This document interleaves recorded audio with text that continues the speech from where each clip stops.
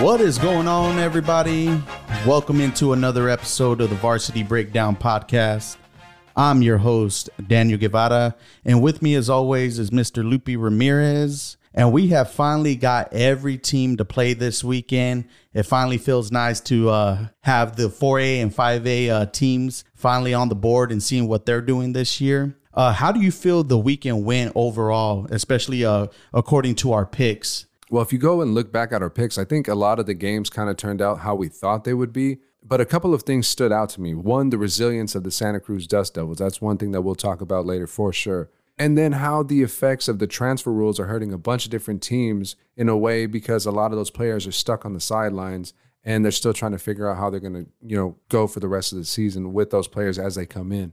Let's break down the first game, ALA Ironwood versus Globe. They actually beat them 32-6, which is pretty close to what we imagined. I actually thought they would put up more against them. But let's talk about QB Connor Mull. He went 6 for 9 and 104 yards with 1 touchdown. He also had 3 carries for 37 yards. Aiden Williams had 14 carries himself, 124 yards and 1 touchdown. He actually had a 30-yard long in that game, so that's pretty good for him. And then senior AJ Villasenor had 4 carries, 60 yards, and 2 touchdowns. So he played a critical role in that win and making sure that they stayed, pretty far away from Globe. Ashton Williams got 2 receptions, 44 yards, and a touchdown himself. And, of course, the boy Travis Mbuya had 1 touchdown, which came off of the 1 reception he got and 10 yards. So it was overall a really good night for the Warriors. Yeah, and I finally feel that you're starting to see what type of team ALA Ironwood is compared to how they were last year. Lost a close game last week to Arizona Lutheran by 2 points. And then come in, actually go into Globe and pretty much shut down the Globe Tigers, who was coming off a win themselves the previous week. So I'm starting to like what I'm seeing with ALA Ironwood. One of the biggest things to me that I'm noticing is consistency. The same guys are stepping up week in and week out, whether it's Connor, whether it's Aiden, or even guys like AJ and Travis. Like they've all been really consistent. No matter who is the highlighted player of that week, a lot of consistency there, and I like that. But how do you think things are going to go for them when they take on a pretty good 4A team in Sierra Linda, who just came off a victory over Alhambra? How do you think that one's going to fare? I think that one's going to be a real good matchup. In the end, it's going to be a dogfight, and by saying it's going to be a dogfight, I kind of have to side with the Sierra Linda Bulldogs, and that's no knock against the Warriors. I think that the Warriors are going to have a good chance to make this a close competitive game, but if there's one thing that I've noticed in their last game against Arizona Lutheran, they have a really tough time playing against really good competition, and that's one thing that Sierra Linda will bring to the table is very good competition. Yeah, Sierra Linda brings a very good passing attack. Their freshman quarterback threw for 220 yards and 5 touchdowns. But, they're playing a team like Alhambra. Not very good, last year, showing that they're not going to be very good this year. But at the same time, I don't think Sierra Linda should take ALA Ironwood lightly because, as we've seen, they know how to stick around. And you know what I feel when you let a team stick around for far too long, they can sneak out victories. And we've seen that happen this year. But at the same time, I think that ALA Ironwood needs to put a lot of pressure on this freshman quarterback, get them rattled, and you might see them sneak out a victory. I'm going to give the edge, though. I'm going to side with you and give it to Sierra Linda, just based off experience, them being a pretty decent 4A school. And but you know what? We'll see what happens this Friday. I know it's going to be a good one. Either way, LA Ironwood is definitely coming to play this year. And if they get by them, how much do you think they get by them? By 3 or less or more? I'd say ALA Ironwood will keep it within 7. Okay. I think it would be that close of a game too. So let's move on into our next team, which is Sequoia Pathway, who hosted the Tombstone Yellow Jackets. Sequoia was victorious, winning 32-14 on the night. And they actually happened to have a lot of players out. I know you had mentioned the transfer portal. How do you feel that the transfer portal affected this game? The transfer rules definitely played a huge factor in this game because when we were talking to Bill, our Sequoia Pathway correspondent, he had let us know that a bunch of key players were out of this game. Elijah Woods, Kevin McIntosh, Michael Luna, and a couple of other kids. But this game, in the end, it kind of hurts the players because when you look back at the transfer rules, the game is they have to sit out 5 games on the sideline. And if you're a senior, that's super crucial for you in your final playing year as far as getting film and getting looked at to play at the next level. And I think that's something that needs to be reevaluated and definitely shortened possibly to 2 to 3 games because 5 games is 50% of the season, and that's only the regular season. So it's really tough for these kids and the coaching staffs to try to work their teams around how these players are going to be available, and especially they have these hoops that they have to jump through to appeal, and sometimes those don't work out. And I definitely think it's something that needs to be reevaluated. But going into how they played out, let's start off with quarterback Vinny Sanchez. He went 4 for 5, had 56 yards and 1 touchdown. And then their running back, Norian Banks, had 19 carries, 253 yards, and he rushed into the end zone for 2 touchdowns. So that's a really good night for those two. And you know the defense held it down, but there wasn't a lot to show for it as far as stats on Max Preps. Yeah, I thought overall with the players that they did have available, yeah, it wasn't the prettiest of victories, but they were able to get through it, and that's what good teams do, is they find a way to win no matter who's playing or who's out. But going into this next game, they're going to play a very, very tough Wilcox team who currently sits at 2-0 and just had victories over Gilbert Christian and Benson and beat them both pretty decisively. Do you think Sequoia Pathway, with the players out or whoever's playing, will have a chance to compete with Wilcox? They have a lot of fight in that team. They have a lot of reason to push forward. And I don't know if you've heard, but their game against Trivium Prep gets counted as a forfeit because some of those players that I mentioned before actually played in that game. And it's unfortunate, but I don't know if the other players that are going to be sitting in for them will actually be able to withstand the experience that they're going to be faced against, because that's one thing that Wilcox will bring to the table is a lot of experience. And I feel like if Sequoia Pathway isn't careful, they'll expose that early. Yeah, especially with Wilcox being at home, having the home crowd. It's definitely a tough environment to play in.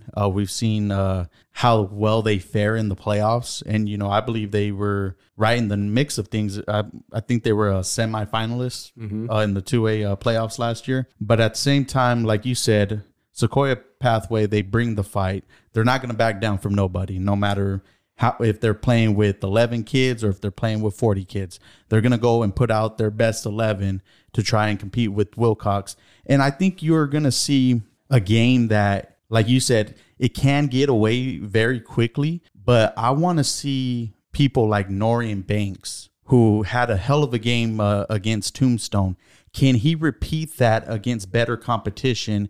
And you're going to see what type of player he is, and his brother Kyrese as well. But the one person I want to see, and I know that everything's going to run through Norian to kind of take the relief off of Vinny, but can Vinny execute with the amount of plays they're going to give him to throw the ball downfield and be able to catch Wilcox off guard, especially if Norian has so much success in the run game? But at the end of the day, I am going to stick with my original pick, and that was that Wilcox was going to be Sequoia Pathway. I'm going to definitely be keeping my eye on this one, though. Yeah, the first few minutes of this game are going to be very telling, whether they're on offense or defense, to see how they can withstand the attack from the Wilcox Cowboys. Well, let's keep things moving on into the Santan schools, which was Santan Foothills taking on Santan Charter. And this one, man, it was a high-scoring game, 89 points in total. But Santan Foothills put the pressure on Santan Charter, picking up the victory, 56-33. And man, they had a lot of players on the Foothill side who stepped up big. Who were some of your standouts for that game? Yeah, you mentioned it. One player that actually stood out a lot, and I don't know if you heard what we said about him last week, but he definitely showed out this week. He went 9 for 11, had 139 yards and 3 touchdowns with 0 interceptions. The young man I'm speaking about is young Dalton Norman. He showed himself out there and actually proved why he's at starting QB.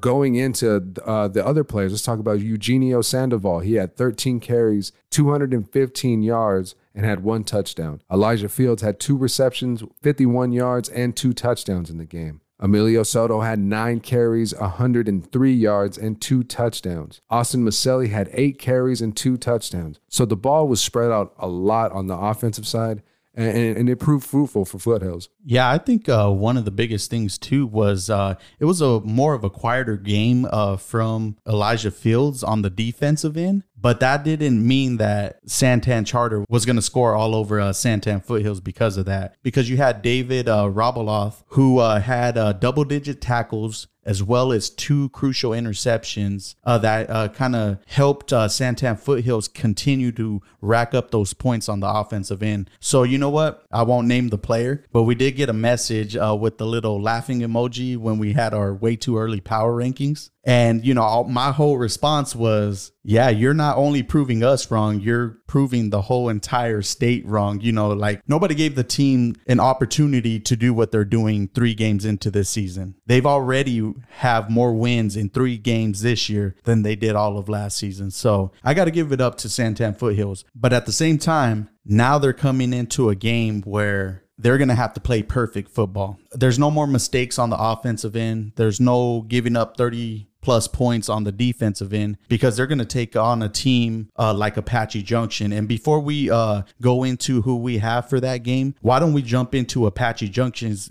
Friday night matchup as they took on Estrella Foothills? How do you feel that game went for the Prospectors? That game went exactly how we thought it would go. I know that they have a lot of things that they would like to work out because a struggling team like Estrella Foothills being able to put 14 points up on the Prospectors, a little bit sus, and we'll see how that turns out for the rest of the year. First game jitters, man. Yeah, we both knew it was bound to happen. But let's talk about some players that stood out. Gavin Limongello went 7 for 9 and 81 yards. The kid had 3 touchdowns, and 2 of those were rushing touchdowns. Isaiah Savoy had 14 carries, 225 yards, and 3 rushing touchdowns himself. Ben Valenzuela had 4 receptions, 61 yards, and 1 touchdown. It was an overall good game from the Prospectors. That's how you want to come out when Pinal Central ranks you the number 1 team in the county. And I think they did just that. This is going to be a really good year for the Prospectors. And all that digging, by the end of the year, they just might find gold. Man, you took the words right out of my mouth, man. I was going to compare them to what Pinal Central had them at, and they're living up to it. Granted, Estrella Foothills isn't a team you're going to sit there and say, oh, yeah, you know what? They beat a pretty good team. But at the same time, they took care of business and did it decisively. And I know that them 14 points that they gave up this week, they're going to try to go for nil coming up this week against Santan Foothills. But how do you see this one? You have a Santan Foothills team that's building a lot of confidence, that is showing out and showing that, you know what, everybody was wrong about them. And then you have what some consider the number 1 team in Pinal Central. What is your prediction for this game? I feel like it's going to be a really, really close game. The way Santan Foothills defense is just doing their thing right now, it will cause a roadblock for AJ a little bit. But the one thing that I do see happening is AJ has a really strong quarterback. They didn't throw a lot this last game, but I feel like they will expose that Santan defense if they need to.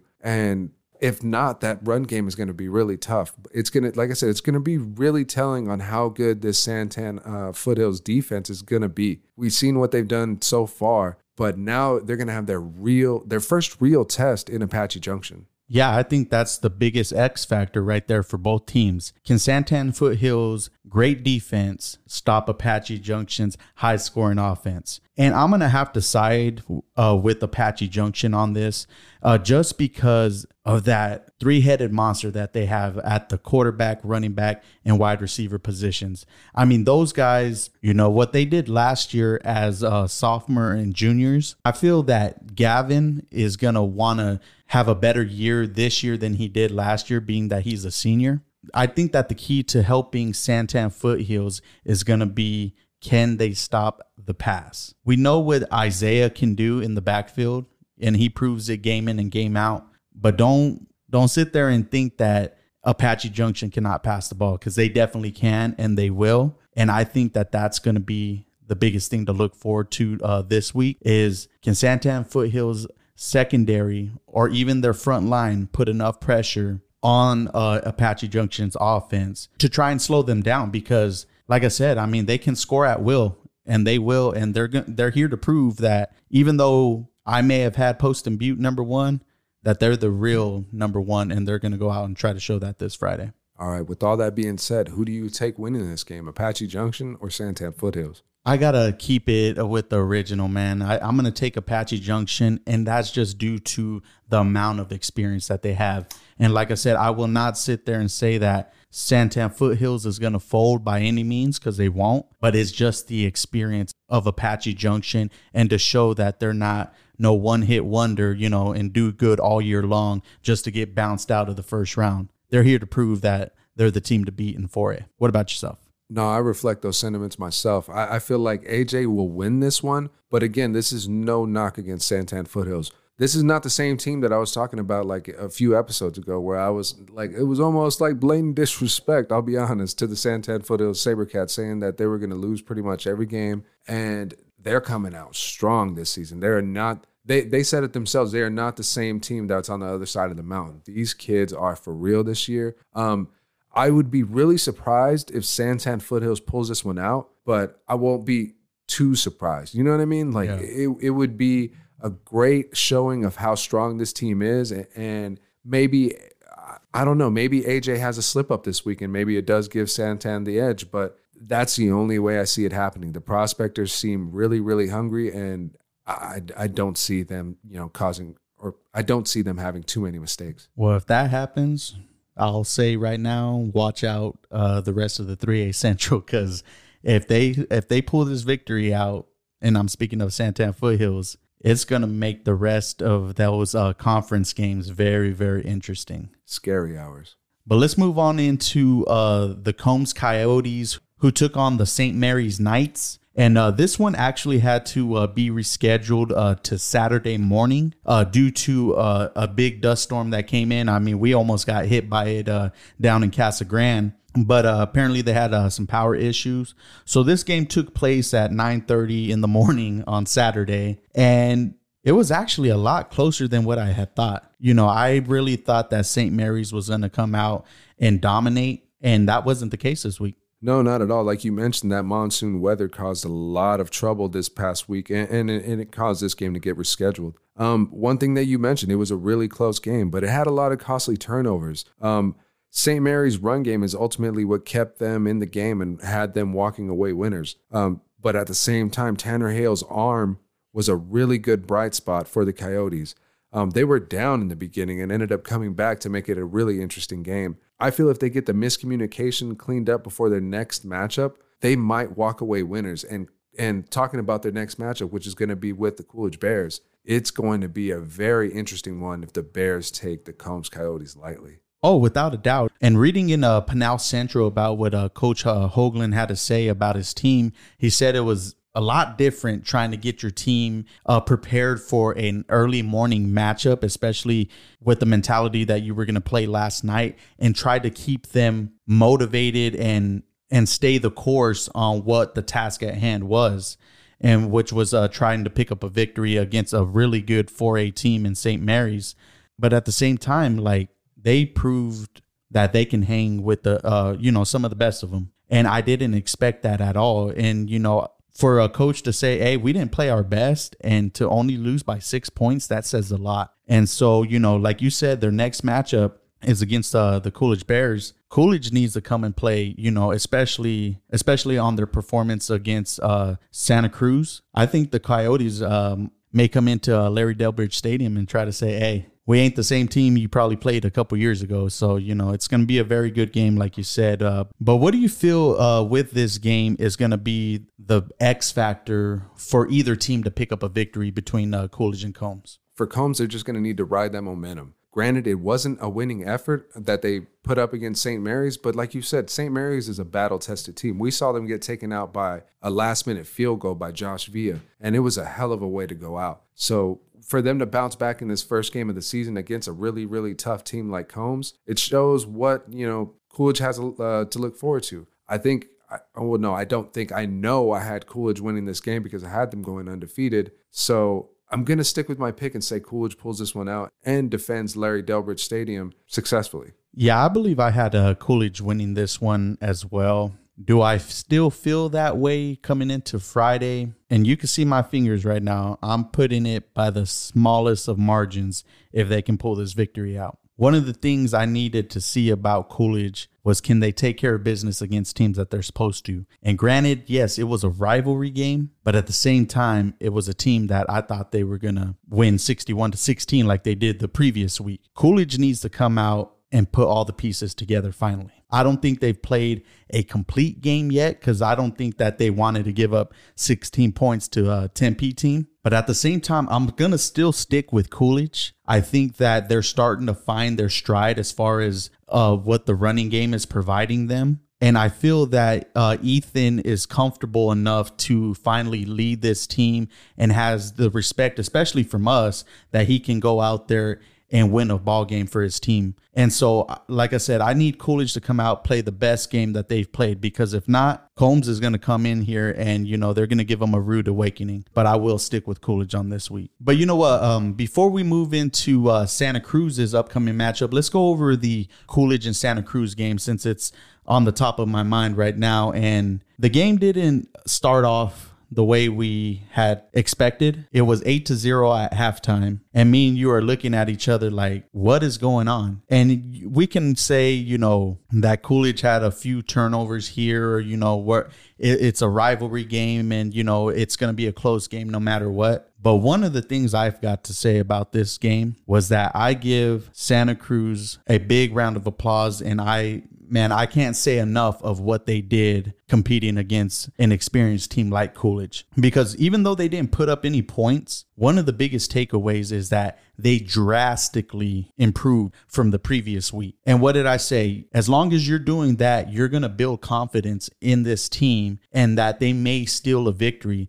If Coolidge doesn't add 2 more touchdowns to that game, how shocked would we have looked if Coolidge only snuck out an 8-0 victory? But, like I said, I think I got to give more praise to Santa Cruz for what they did compared to hearing how bad of a game Coolidge played, especially in the first half. No, you're not even lying. Santa Cruz fought the entire game. It was something that we didn't expect, but at the same time, with them being at home, we kind of thought that home crowd would have a huge factor on the game, and obviously it did. Like you said, Coolidge needs to clean it up, but they did have a really decent game. Let's talk about a few stats and players that stood out. Ethan Ramirez went 8 for 15, had 107 yards, and had 2 touchdowns in the air. Malcolm Namgambe had 6 carries, 35 yards, and 1 touchdown. And D'Angelo Miles had 1 touchdown himself. And the other touchdown that Ethan threw went to Gage. And it was not necessarily a silent night, but not the usual outcome that we were totally expecting. Yeah, and I think the biggest surprise for me was that the 3 rushers for Coolidge,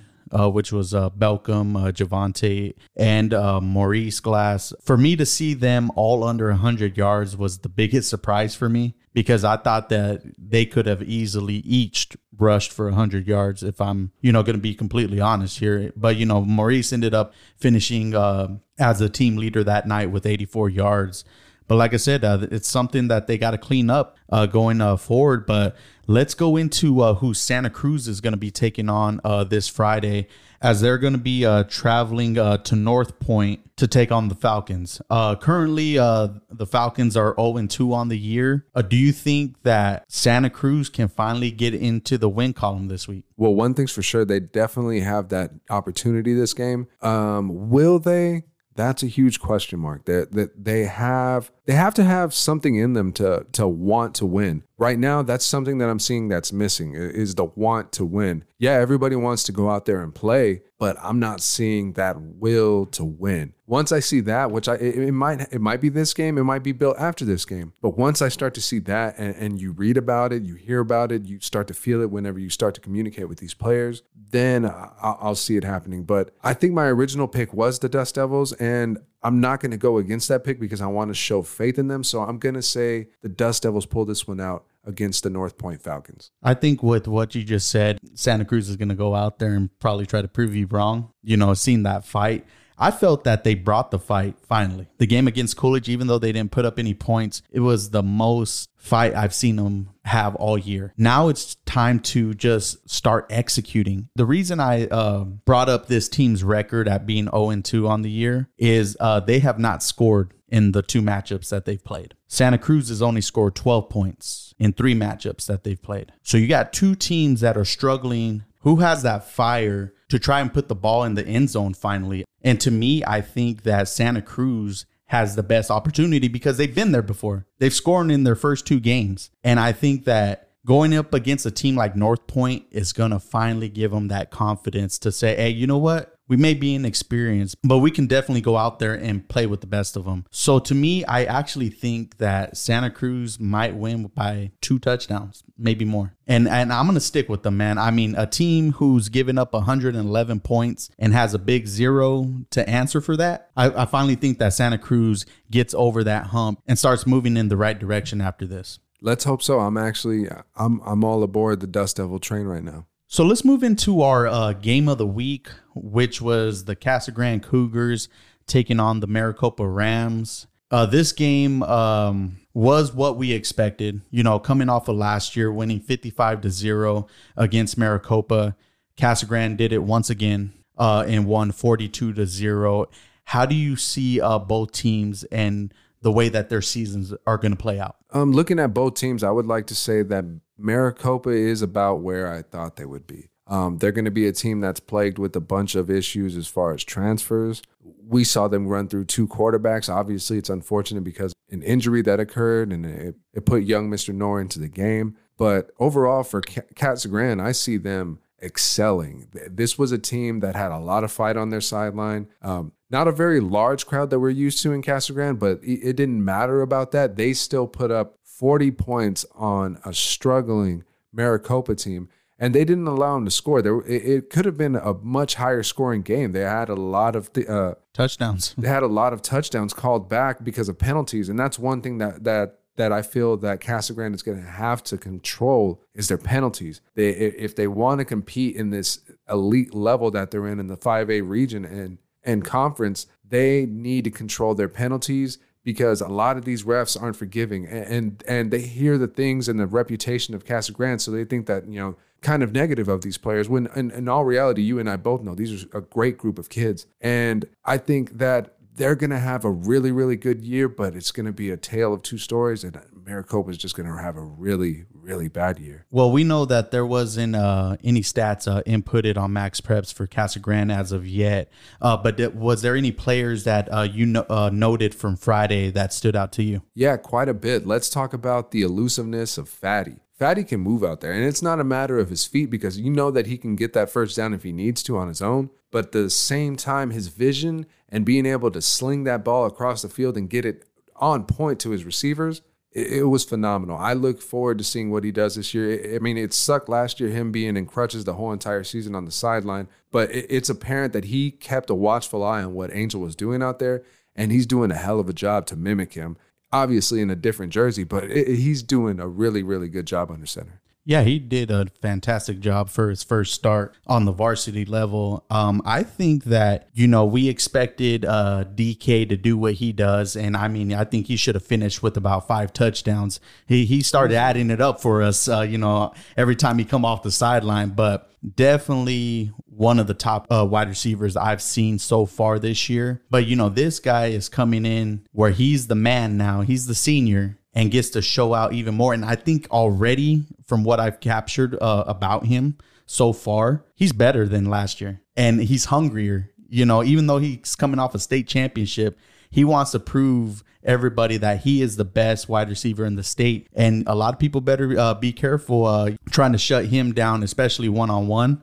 We've seen a lot of the Rams cornerbacks. I mean, they were getting burnt left and right by him. But, there was a player, though, that caught my eye, especially very early on. And that's number 10, Dontrell Harris. I seen him with 2 crucial plays before he had to be taken out due to injury. And that was the one where Fatty was scrambling out to the Casa Grande sideline and threw the ball to him. And what did he juke? About 3-4 guys before getting tackled. I was like, oh, man. And to find out that he's a transfer from Chicago and I didn't really know much about him, he had such a fire under him. Like, he's here to prove something. And, he probably knows about what Casa Grande just did last year. And so he wants to have a little taste of that himself. But the key play, which I think got everything going for Casa Grande, was when they went for it. I think they were getting ready to do like kind of a fake punt type of play. And he fumbled the snap. Mm-hmm. And he picked it up, scrambled like if I thought I was watching NFL Street. As he's scrambling to the sideline, he breaks about 5 or 6 tackles and carries the dude into the end zone. And I was like, okay, this is what this team is bringing this year. These type of players. Casa Grande definitely proved a lot of things to me that I was nervous about. Of course, they got to clean up the penalties, and that will happen throughout the year. I think they're going to get that fixed. But just be careful with this team, man, because they are definitely determined to show that they're in the 5A for a reason now. And you know what?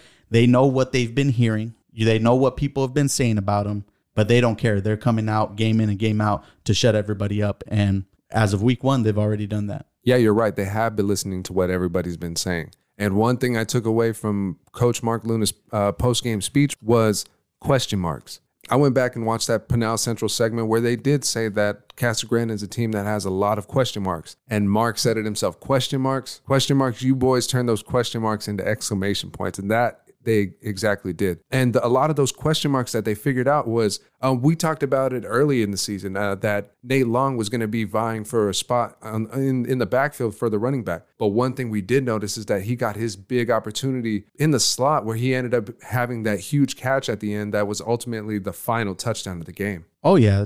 Casa Grande, I mean, they're going to continue to do what they do week in, week out. They're going to be taking on Fairfax this week. Fairfax is coming off a 34-0 victory off of La Jolla Community. So both teams are coming off of shutout victories. Do you think that Fairfax has a chance against Casa Grande this week? Or, does Casa Grande have to be worried about Fairfax? Well, they're not a team that they should take lightly at all. And I think that Casa Grande has a lot. It's not even leftover swag. It's just continual swag. I think that they're going to go into this game and just not necessarily beat the snot out of Fairfax, but they're going to run that ball and they're going to have them on their heels because they're not going to know whether they're going to hit them over the top with an attack in the air or if they're going to run it right by them because they have every opportunity. Like you said, a 3-headed monster, and the Cougars have an excellent one. And it's going to be a really tough time for Fairfax to stop that. Yeah, absolutely. I feel that Casa Grande, even though they played a team that's struggling like Maricopa, they went out and put an exclamation point down, like you had just spoken about what Coach Luna was saying. And I think they're going to do the same thing to Fairfax. So I'm going to stick with my original pick and pick Casa Grande. It sounds like you're going with Casa Grande as well. Mm-hmm. But let's go into Maricopa's next matchup. I mean, coming off of a 42-0 loss, they have to turn around and go play a tough Mesquite team.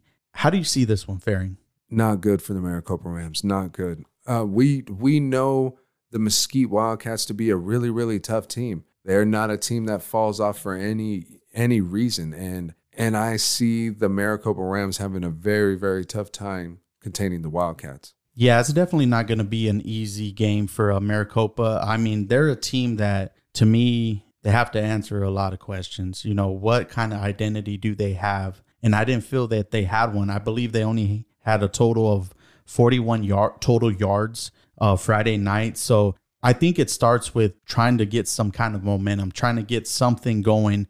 And it's not the game that you want it to be against, playing Mesquite, but go out there and, improve every game. Like we said, what we said about Santa Cruz, it's not about winning all the time. At the high school level, it kind of is. But when you're a program that's used to being at the bottom, you have to get these little small victories in order to build confidence with your team. And I think that's all they need. They need these little small victories, whether that's scoring a touchdown this week, whether that's, having a 100-yard rusher, 100-yard passer, anything to sit there and say, hey, you know what? Coming into game 3, we're going to be better than we were in game 2 and in game 1. And so, I'm going to go, of course, with Mesquite on this one. But that's what I want to see out of Maricopa is try to get some of these small victories and build a little bit of confidence in your team because you never know what's going to happen, the rest of the year. You may be able to sneak out a couple of victories, and I just hope that that's the case for them.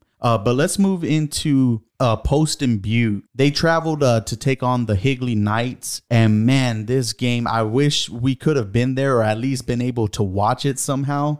Because according to Anthony Pistorio, he was asking if we were even at that game because of just how unreal and back and forth this game went. Of course, Higley ended up taking the victory 50-43. And I know that's not the way Poston Butte wanted to start the season, but man, did they show that they can compete with a very good 5A team. They definitely did. And you mentioned Anthony Pistorio. Let me tell you exactly what he said. And I quote, "It was an amazing game for sure. Two tough teams that battled the entire game. Poston Butte gave Higley a run for their money the whole game. And both teams are stacked with talent. Poston is going to be a powerhouse this year. Despite the loss, they proved they still got it this year. Just when you thought each team had the upper hand on another, the other team quickly came right back with the pressure on the other team. Poston's run game is scary good, but their pass game is a little underrated. When they need to, they get big plays out of their pass game. Higley and Poston are going to be both powerhouses in their respective divisions for sure this year. One of my top games of the week, in my opinion.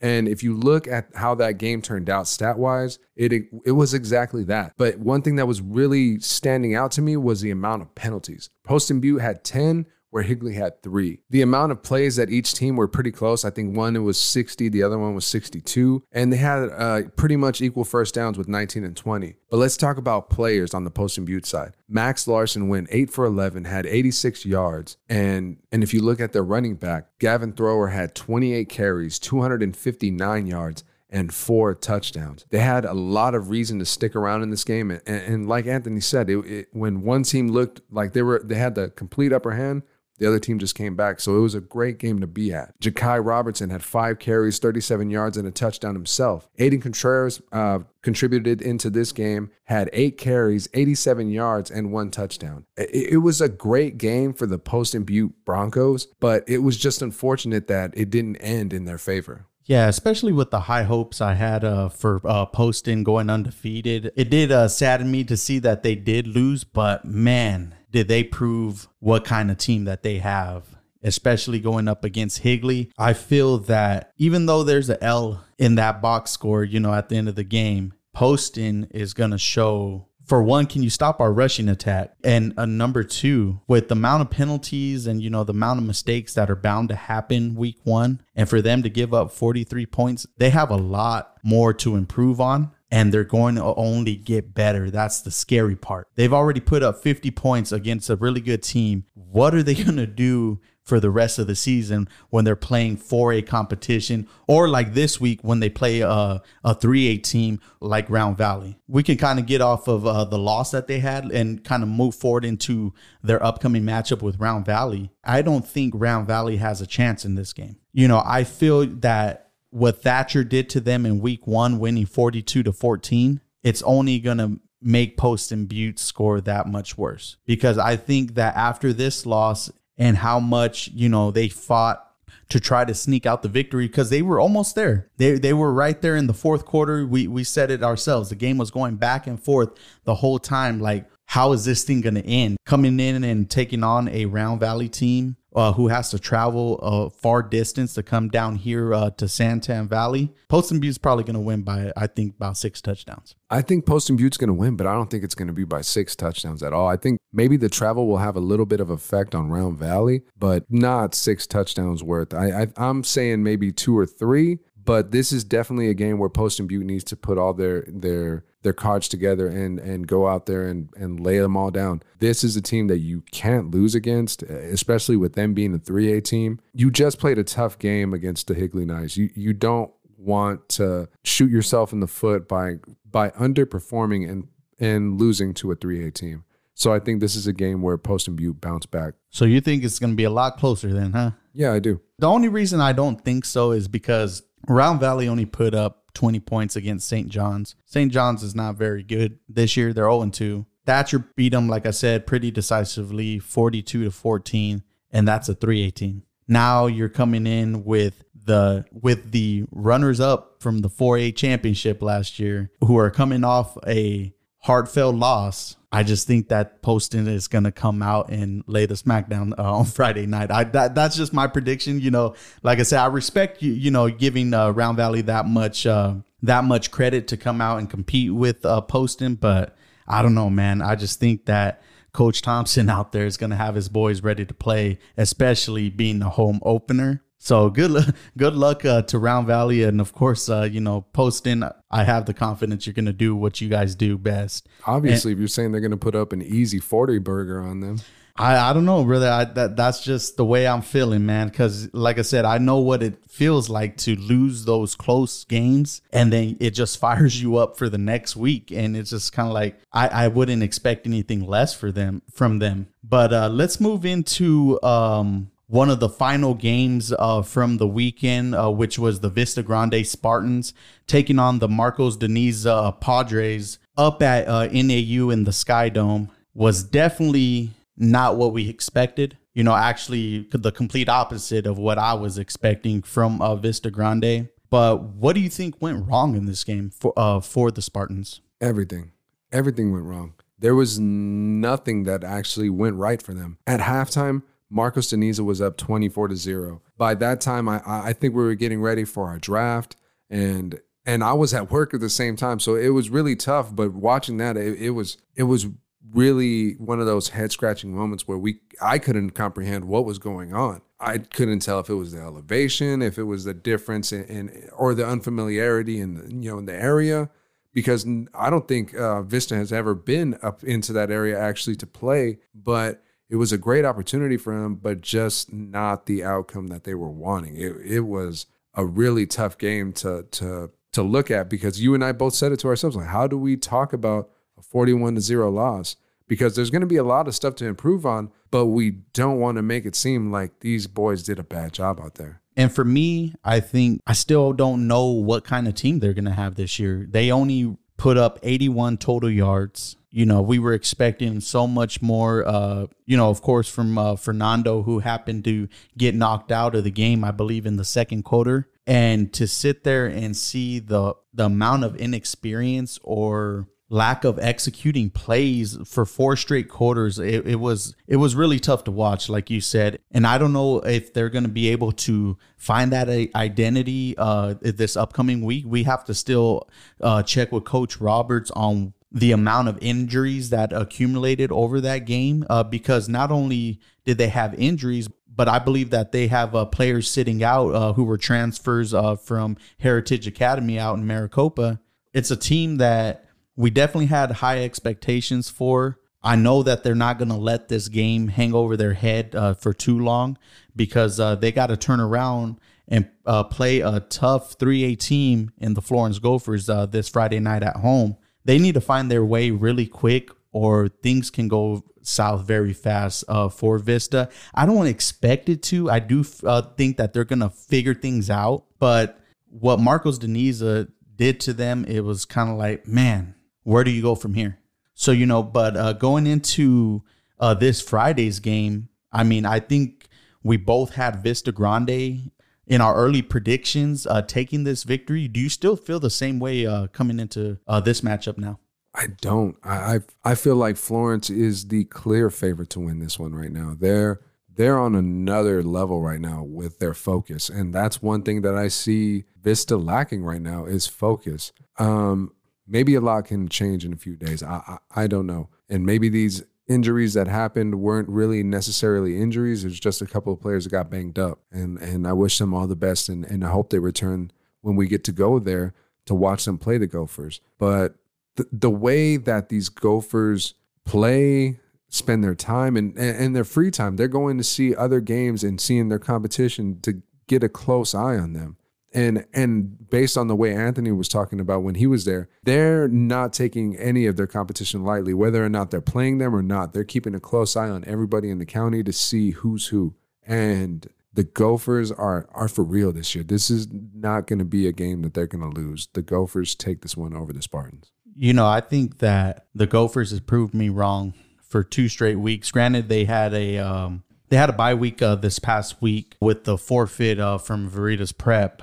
But that just means that they had another week to stay healthy, to improve on things. And I feel that they have a really good chance to win this week.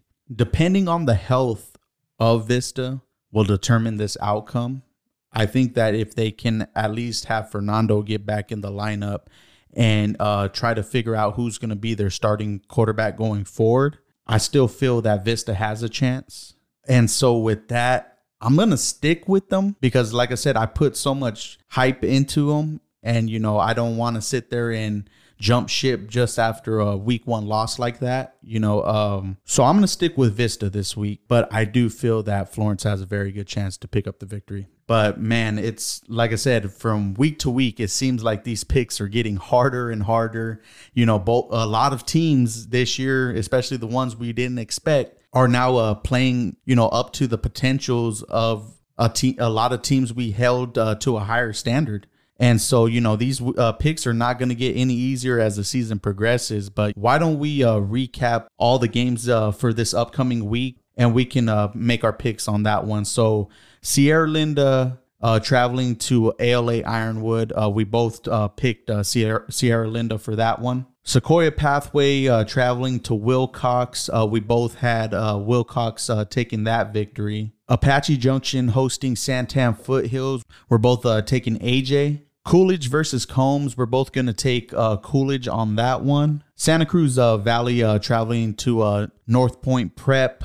I'm taking Santa Cruz Valley, and you are as well? Mm-hmm. Okay, I just want to make sure because you were a little bit hesitant over there earlier. I was like, oh, man, is he going to finally switch it up? But then you have Maricopa taking on Mesquite. We're both taking Mesquite on that one. Casa Grande taking on Fairfax. We're both siding with Casa Grande. Mm-hmm. Post and Butte hosting Round Valley. And, of course, we're both taking Post and Butte on that one.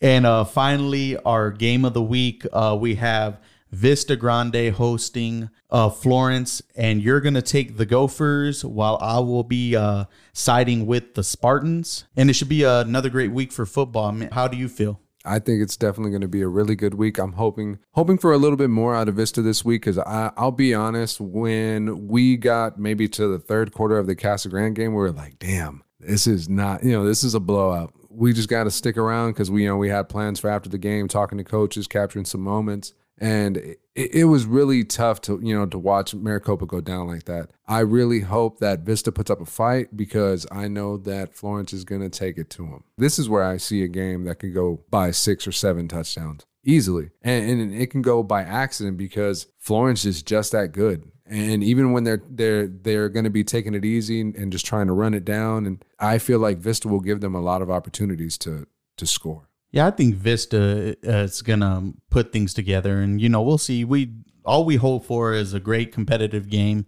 Hopefully a lot closer than what we had last week or when we went down to Trivium Prep. But, either way it goes, we're still out there to support 2 local teams and are going to have fun being on both sidelines, interacting with the players and coaches. Either way it goes, I'm really excited to see what type of environment that Vista Grande brings, whether it's in the band, whether it's in the fans, and, how well is Florence going to travel with their fans and, their crew, because it could turn out to be a very packed house, being that both teams are so close to each other. But I know one thing we did forget to do. We usually do it at the beginning, but we saved it for the end, which was our breakout players of the week. And I've got to say, on the offensive end, this was one of the toughest decisions to make this far, this early in the season. But I will give you the honors to announce the offensive player of the week. Our offensive player of the week goes to a Poston Butte Bronco. Gavin Thrower, you are our offensive player of the week. Again, you had 28 carries, 259 yards, and 4 touchdowns. You yourself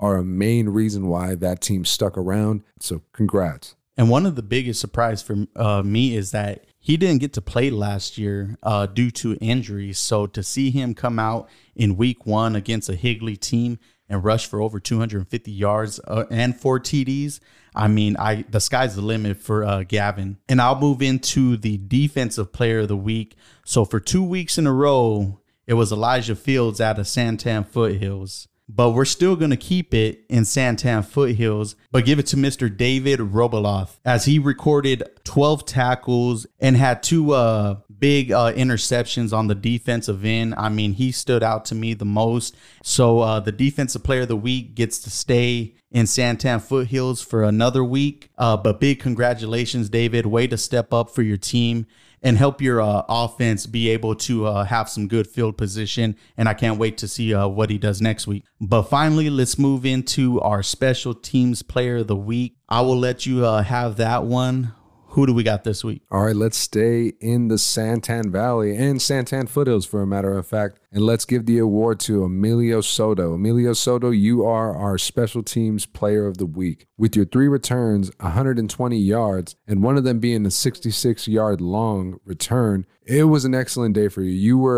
You were a key part in keeping Santan Charter away. And congratulations to your team getting another win. And I really, really wish you guys well this week against Apache Junction, because it's going to be a shootout. Yeah, and averaging 40 yards per return. I mean, you're going to set your offense up for success each time you're doing that. So great job, Emilio. And to all the breakout players this week, I mean, y'all did a fantastic job of helping your guys' team. And we look forward to seeing this week who's going to outshine everybody else, because now all the teams, their seasons have all kicked off. It's going to be something fun to keep track of week to week. I think that's all we really have as far as this week goes. Do you have anything that you would like to close on? One final thing I'd like to bring up before we close. We're still doing the raffle for the Leticia Cavazos Memorial Scholarship Fund. And you guys have the opportunity to win 2 tickets to either a U of A and Oregon game or a Washington and Arizona State game.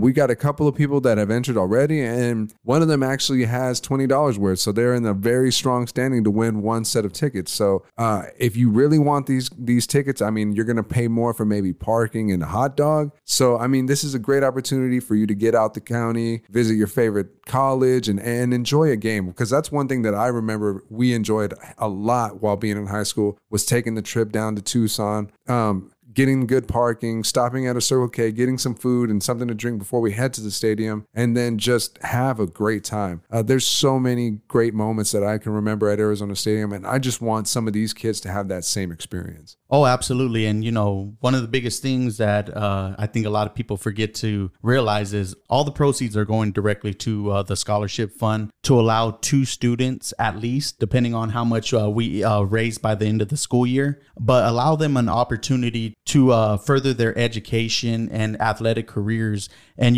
so you're only helping them, regardless of who it goes to, or, how much money we raise. You don't realize how much each person is going to appreciate knowing that their community helped them to have a little bit more pocket cash or whatever we can help them pay for with this scholarship fund. But, just continue to enter this raffle and sign up. We're definitely going to have another one later on in the season, so be on the lookout for that as well. But I think we can end it there, brother, and we'll meet up again on Friday. And I'm looking forward to traveling back out to Casa Grande and to see a great game between 2 great opponents.